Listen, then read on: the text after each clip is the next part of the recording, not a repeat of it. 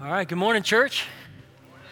Good to see you all together. Good to worship God together. We're going to study His Word. So if you got a Bible with you, go ahead and open it up to the book of Psalms. Psalm chapter 18 is where we're going to be. We're starting a new series, and it's called Strong Foundations. And really in this series, all throughout the month of July, we're inviting the whole church to join the Brook Hills Kids Ministry in internalizing and memorizing passages in God's Word. Now, the kids are way ahead of us, so we got a lot of catching up to do, and I'm not sure we're even going to get there because Brook Hills Kids Ministry has a 5-year plan for internalizing key passages from all over the Bible, and we're going to look at just 6 of them. So they're already a good ways down the track, and we're going to try to catch them in some ways. And so really the whole idea here is to give them to you on your way out each week so that you can meditate on God's Word and commit it to your heart and to your mind and your memory so that we're walking through this whole series together, bringing God's Word on board so that we're hiding it in our hearts so that we might be transformed by it. And here's the other thing is rather than just read the text, which is normally what I do when we're getting into a passage of Scripture, I'll read it and then we'll dive in and study. Since we're working together to memorize these passages as a church, the passage is going to be read, or rather recited, by different members of the church. So this morning we're going to have that passage recited to us. So watch this with me.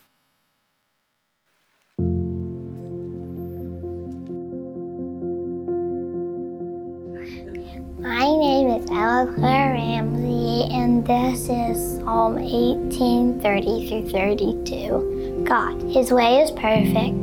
The word of the Lord is pure.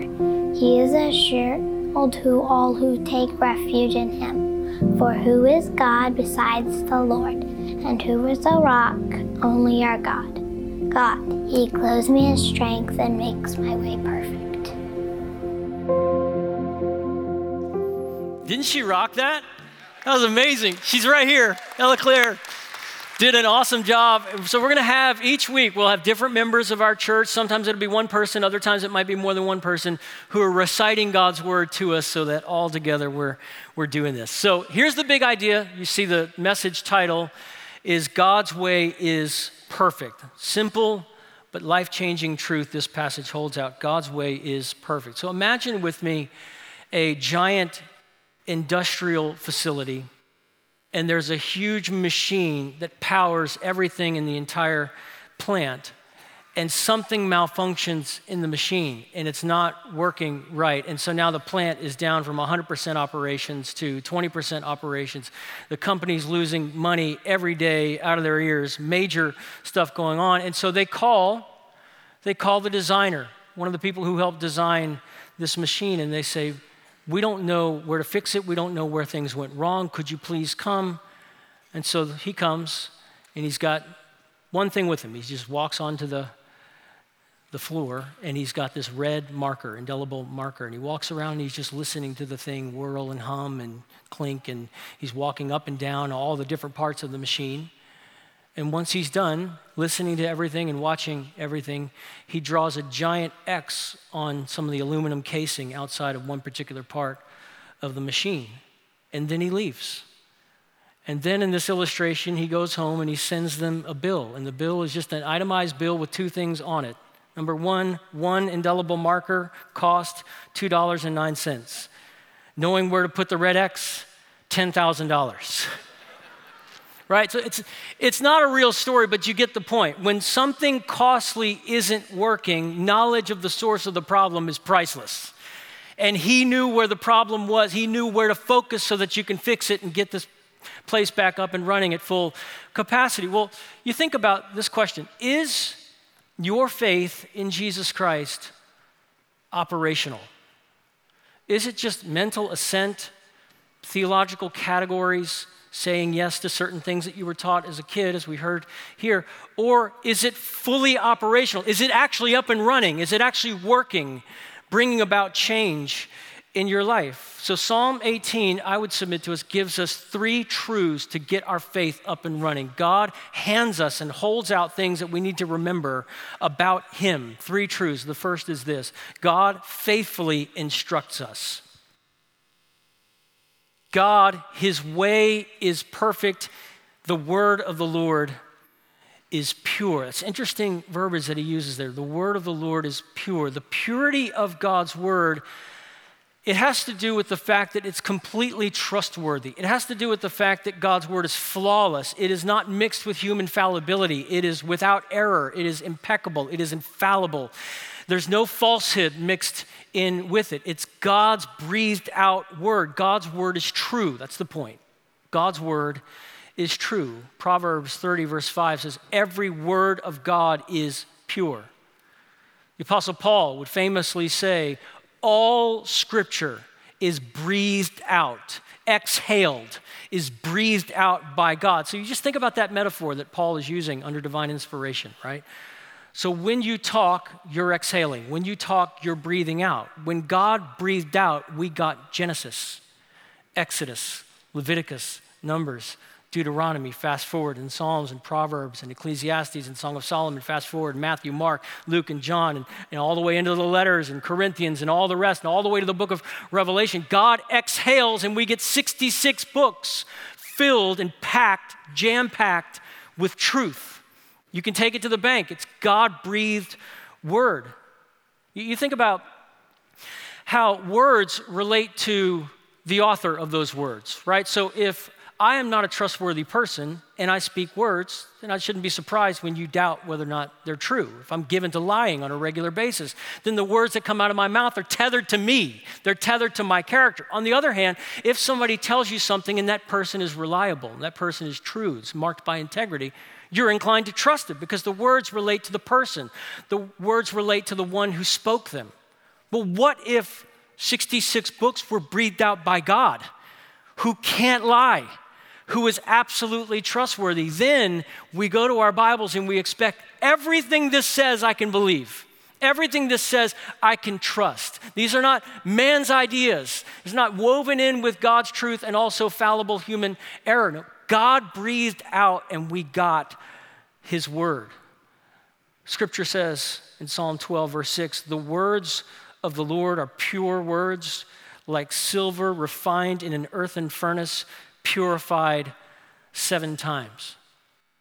So not only is the word true and we can rely on it because God is flawless, but we can rely on it because God is incapable of error.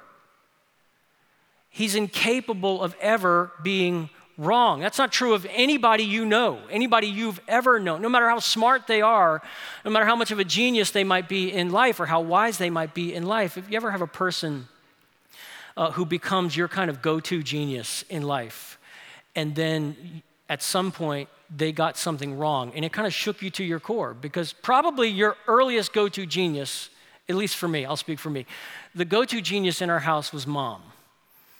And it was like, look, we can ask Dad and we might get 50% of a chance that it might be the right answer. But Mom studies stuff. Like Mom reads a lot. Mom was valedictorian in high school. Like Mom is our go-to genius. And I remember the very first time I was shaken to my core because Mom apparently got something wrong. I remember how it went down. I was Harold Keller Elementary School, I don't know, 3rd grade, maybe 3rd or 4th grade, math class. And I'm sitting outside in the hall. We're about to go into class, and there's a kid next to me, and we're talking about our math homework.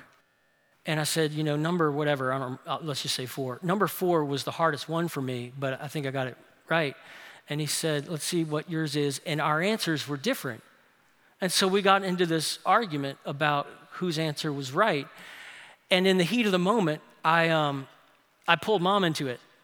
And because I thought in that moment, I remembered seeing my mom check my notebook. And so I said, I've got the right answer because my mom checked my work. And he raised the stakes considerably when he said, my mom checked my work. So now literally we pushed all of our chips to the middle. It was Mom versus Mom. Everything's riding on this, right?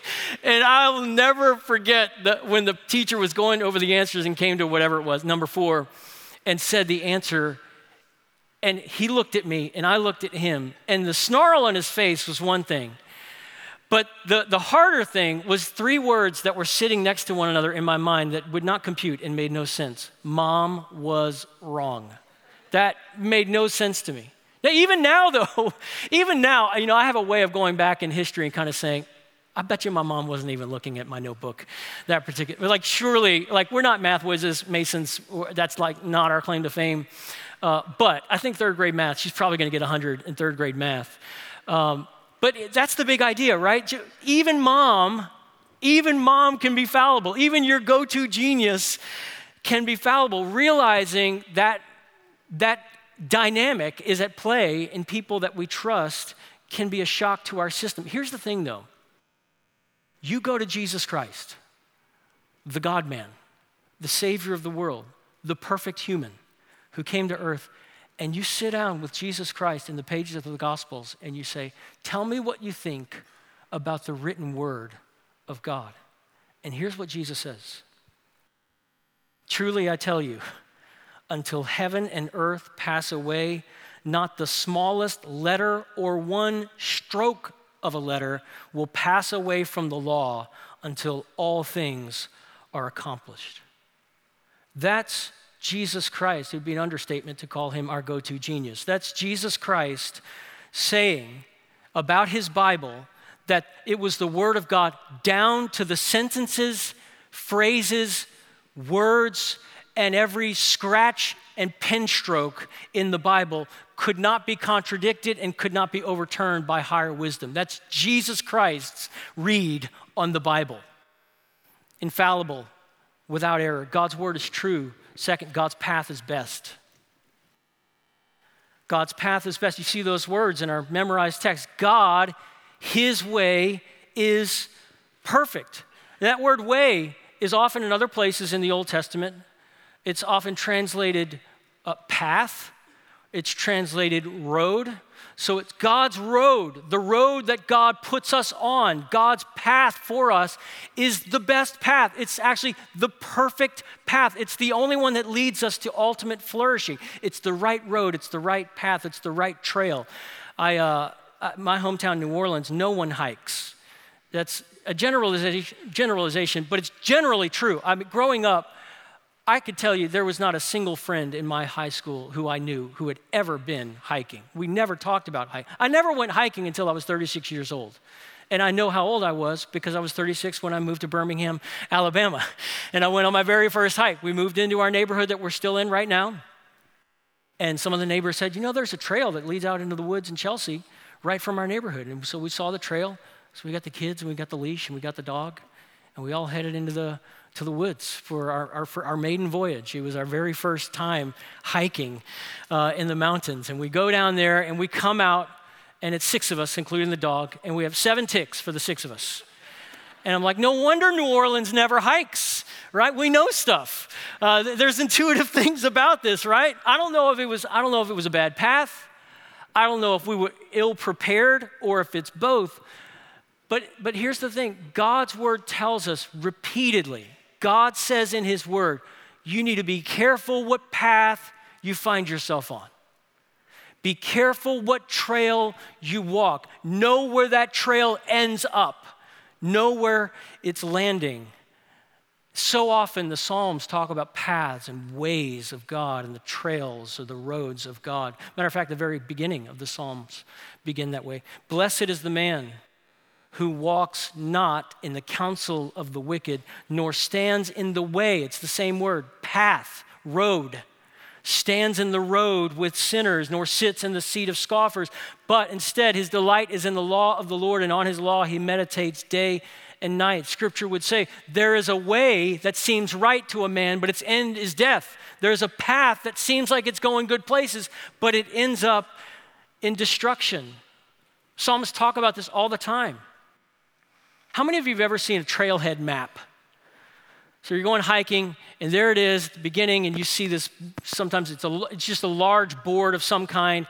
You go to Oak Mountain, and you see there's squiggly lines, right? Yellow ones, and white ones, and red ones, and sometimes they intersect, or you can connect from one line to another line, one trail to another trail, right? And that trailhead map, it's there so you make it back, right? It's there so you know where does the yellow trail go and what does it connect to so we can make it back to where we began.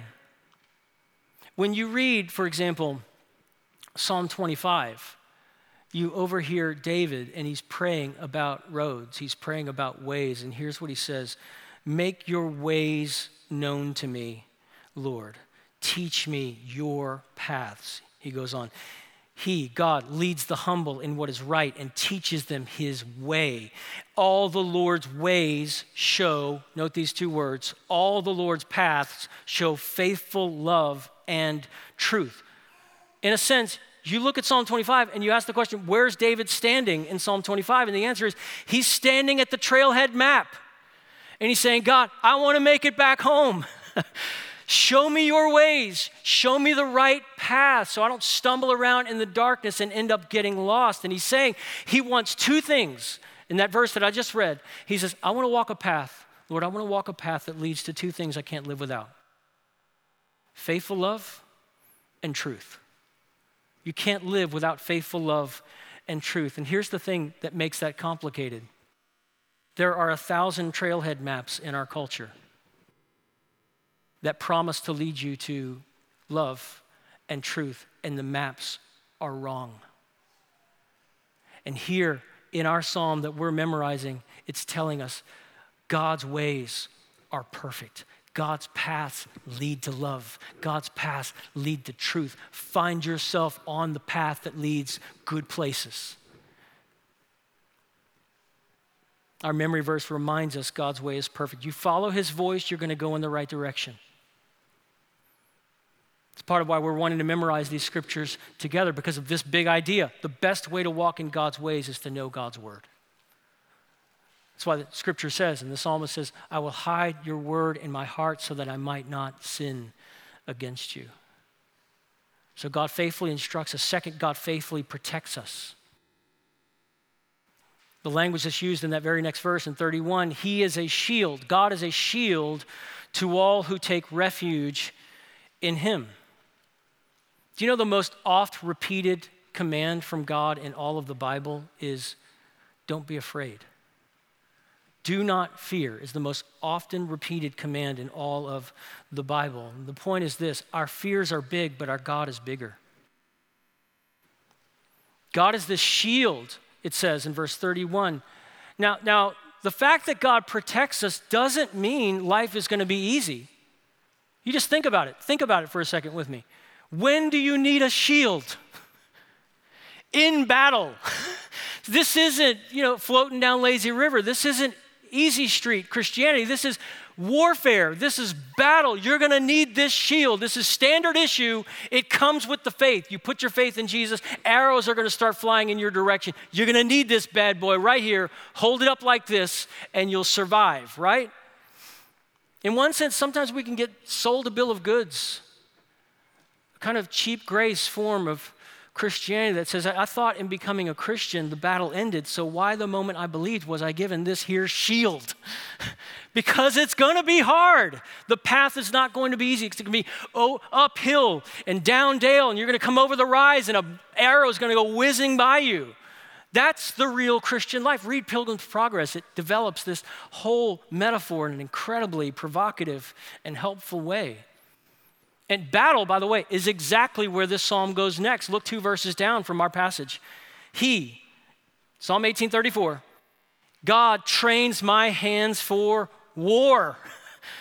My arms can bend a bow of bronze. You have given me, here comes the shield again, the shield of your salvation. Your right hand upholds me. I think some of the people who are announcing in public and private spaces that they are done with Christianity, that they're turning away from the faith, I think some of them are going to be back because they are currently under attack and their faith is faltering and their faith is failing. But just because we lose our grip on God doesn't mean he loses his grip on us. And just because the prodigal son goes a long way from home doesn't mean he'll never be back. And there's the father waiting at the front door, kind of looking out at the end of the day, waiting to see if the son comes to his senses and runs back home. So I think it's good for us if we know people, brothers and sisters, those who have maybe turned away from the faith for a temporary season, for us to hold on to hope and to pray and to not grow weary in doing well and to intercede and ask God, turn the lights back on. Bring my friend, bring my son or my daughter, bring them home. And then there are others who are turning from the faith, who maybe it's a different story. We don't know the heart, so we don't know which story is playing out, but there are some who leave the faith who had a positive feeling about this or that aspect of Christian teaching, and then they realized the truth of it is Christians suffer. Christians are called to persevere. Faithfulness to God in this world is not easy, it's costly. It's worth it, but it's costly. And there are some who again, respond to Jesus with feelings or emotions or whatever. They come up over the rise, an arrow whizzes past their heads, and they go back and they say, no, I'm not going to need the shield. I'm done with this. I didn't sign up for this.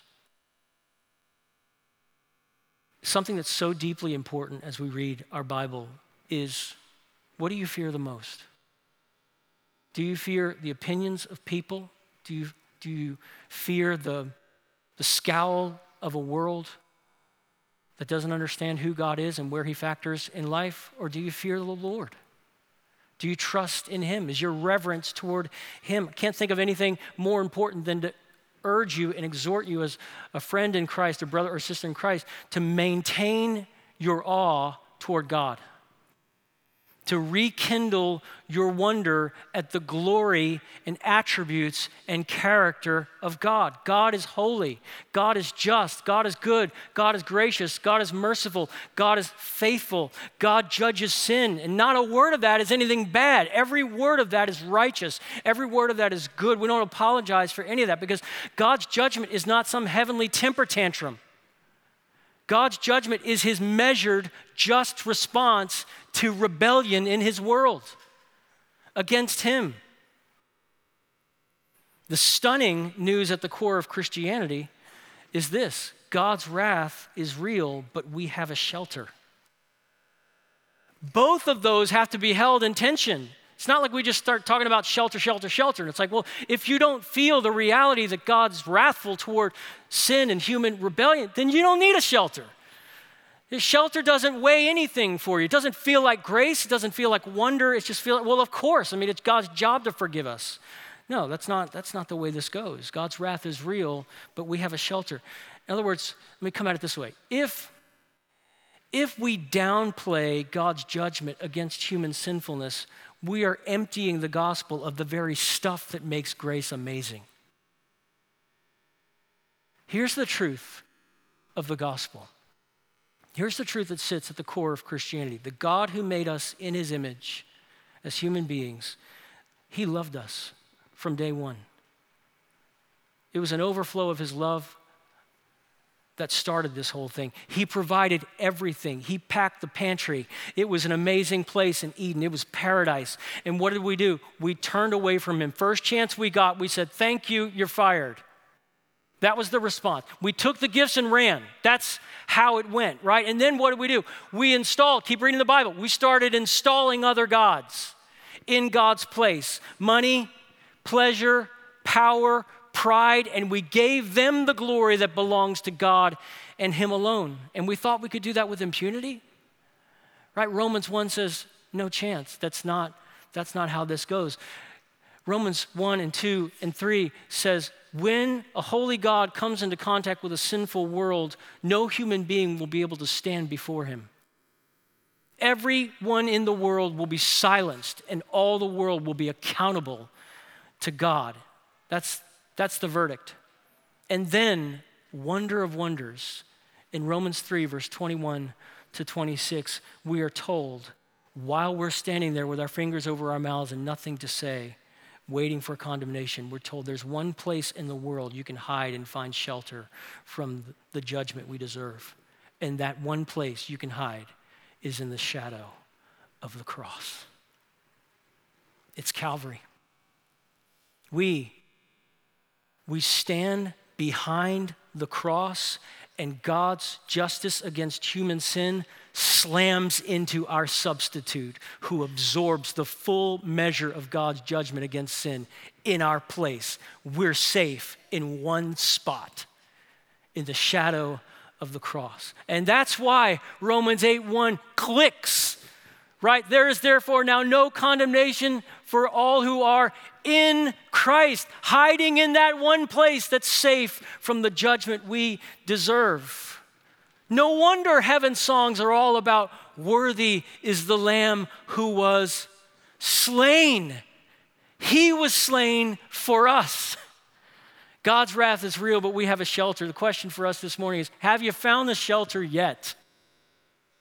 Have you found the one refuge in the world where you can hide from what our sins deserve? Run to Christ. Turn from sin. Hand in your false gods and idols that we were trusting in moments ago and run to the rock and refuge. And that's what Psalm 18 talks about. It talks about a rock and it talks about a refuge. God's real. God's wrath is real, but we have a shelter. Next point, though we are shaken, we have a rock. Though we are shaken, we have a rock. For who is God besides the Lord? And who is a rock? Only our God. We know rocks, right? As humans, there's almost this like magnetic attraction we have from the day that we're born almost with rocks. We stack rocks, we skip rocks, we collect rocks. As parents, you find rocks in the most unlikely places. You know, it's like you'll just be walking around, you'll reach in your pocket, and it's like, why do I have rocks in my pocket? You know, because your kid was just like stuffing them in there, just found this cool jagged rock, stuffed it in your pocket, right? You reach in your purse, there's rocks in there. You look at the kitchen sink or whatever, there's just rocks are all over the place because rocks are awesome. And then we grow up and we go on vacation and we love to see rocks, or we choose desktop photos that look like this.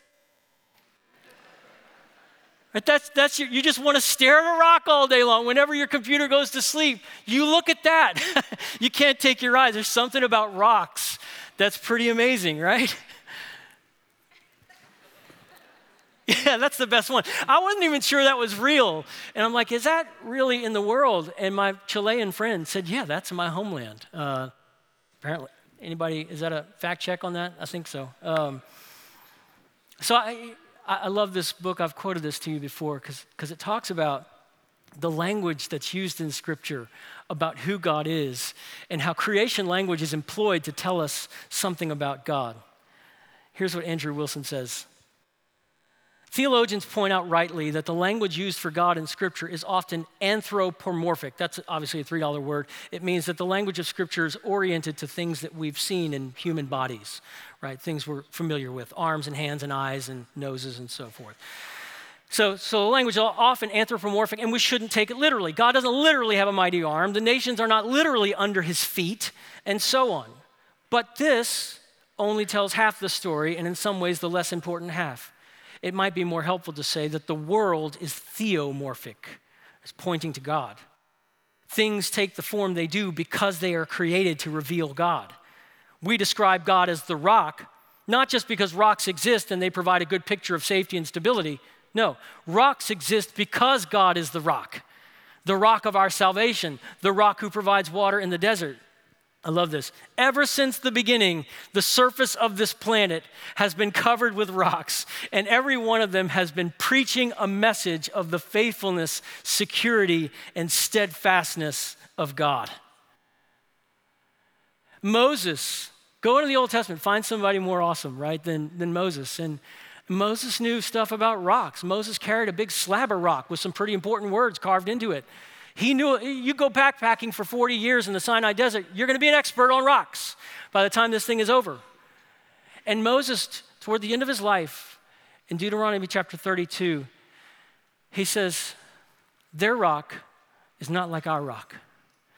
He says, the rock that the nations lean on is going to fail them. Our rock will never fail us. And that was Moses, essentially, that was Moses taking out one big red indelible marker and drawing an X and saying, here. If we don't do this right, the whole thing falls apart. He is our rock, not the gods of the nations. You want strong foundations? Realize every day you live, there are false gods clamoring for your worship. And they manifest themselves in the things you trust, the things you need, the things you fear, and the things that entice you. 4 manifestations of idols. Idolatry is not some weird thing the ancients did. Idolatry is what happens when you build your life on the wrong rock. That's idolatry. The wrong rock. You identified the wrong rock and you're leaning on it as if it's going to hold you up. You ever scroll through social media hoping to feel better and it ruins your day? You ever make friends with somebody who manipulates you and they twist you in the wind for their own fulfillment? And you keep playing along. You ever chase pleasurable experiences and fun experiences and you realize the happy feelings are gone the moment the experience is done? You ever try to view Christianity as a religion of rules that threatens to throw you out the moment you don't measure up? Verse 31 says, don't build your life on the wrong rock. You'll find yourself falling. You'll lean on something and it will not be able to hold you up. Verse 31 is, who is a rock? Only our God. Only the one true God. Kids, just talk to you for a second because this is a special month for kids to be in the room. Brook Hills Kids Ministry is not happening these particular days. Kids, next time you see a giant boulder, next time you see a big mountain with a rock face on it, tell your mom or your dad, that's kind of what God is like. God is strong. God won't move. The wind can blow as hard as it can against that mountain and it's never going to move because God is powerful and God is awesome and I can rely on him. And when you do that and when you say that, guess what's happening? Strong foundations. Strong foundations is what's happened. You are being made strong. You are saying, who is God besides the Lord? Who is a rock? Only our God. God faithfully protects us. God faithfully instructs us. And third, God faithfully strengthens us. Faithfully strengthens us. He, verse 32, God clothes me with strength. You're dressed in strength by God. He clothes me with strength and makes my way perfect. Here's the truth to hold on to. God's purpose is to make us like him. God's purpose is to make us like him. Notice, so here we just got 3 verses we're working with this morning. And notice how it ends the way it began. Our passage starts by telling us what God is like. Our passage finishes by telling us what we're going to be like. And those 2 things are the same. What God is like and what we're becoming like are the same. The first 5 words of our passage is God, his way is perfect. The last 5 words of our passage are God makes my way perfect. The God who is perfect is making us perfect, is perfecting, is sanctifying, is clothing us with strength. It's not just theology, it's theology that lands in transformation. That's what this verse is about.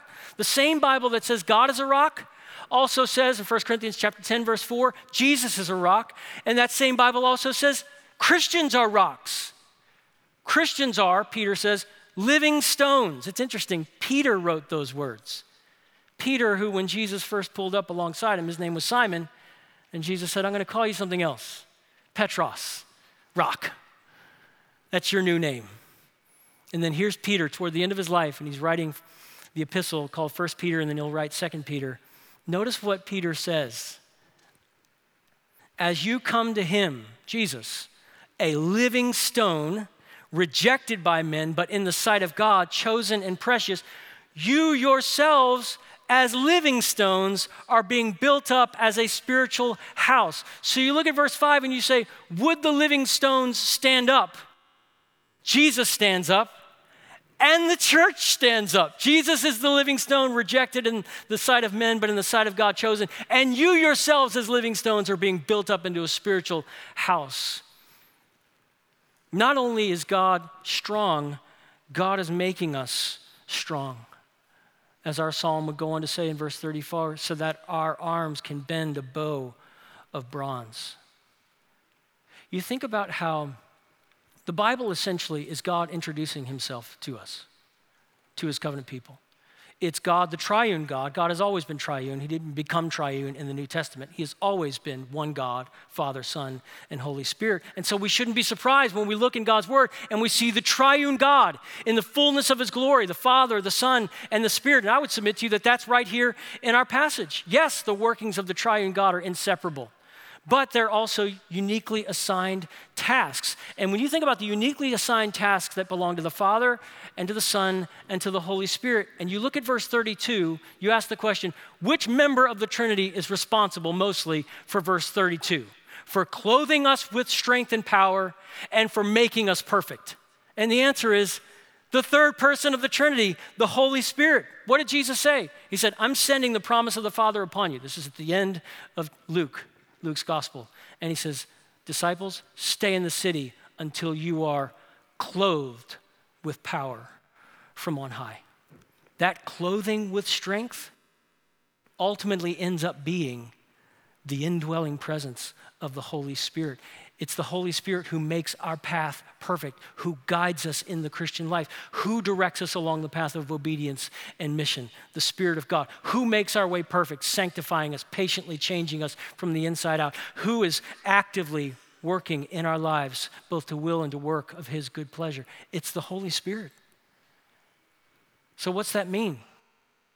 It means if you don't see the glory of the triune God, your Christian life will not be fully operational. You need it all. The Christian life turns out, all about our perfect God. The Father speaks, the Son rescues, the Spirit transforms. Your faith won't be fully operational without the triune God making you stronger. You think about those three. God the Father, whose word is trustworthy, who breathes out his word. God the Son, who is our shield and our refuge and our rock. God the Spirit, who gives us power and guides us home. We have everything we need for life and godliness in him.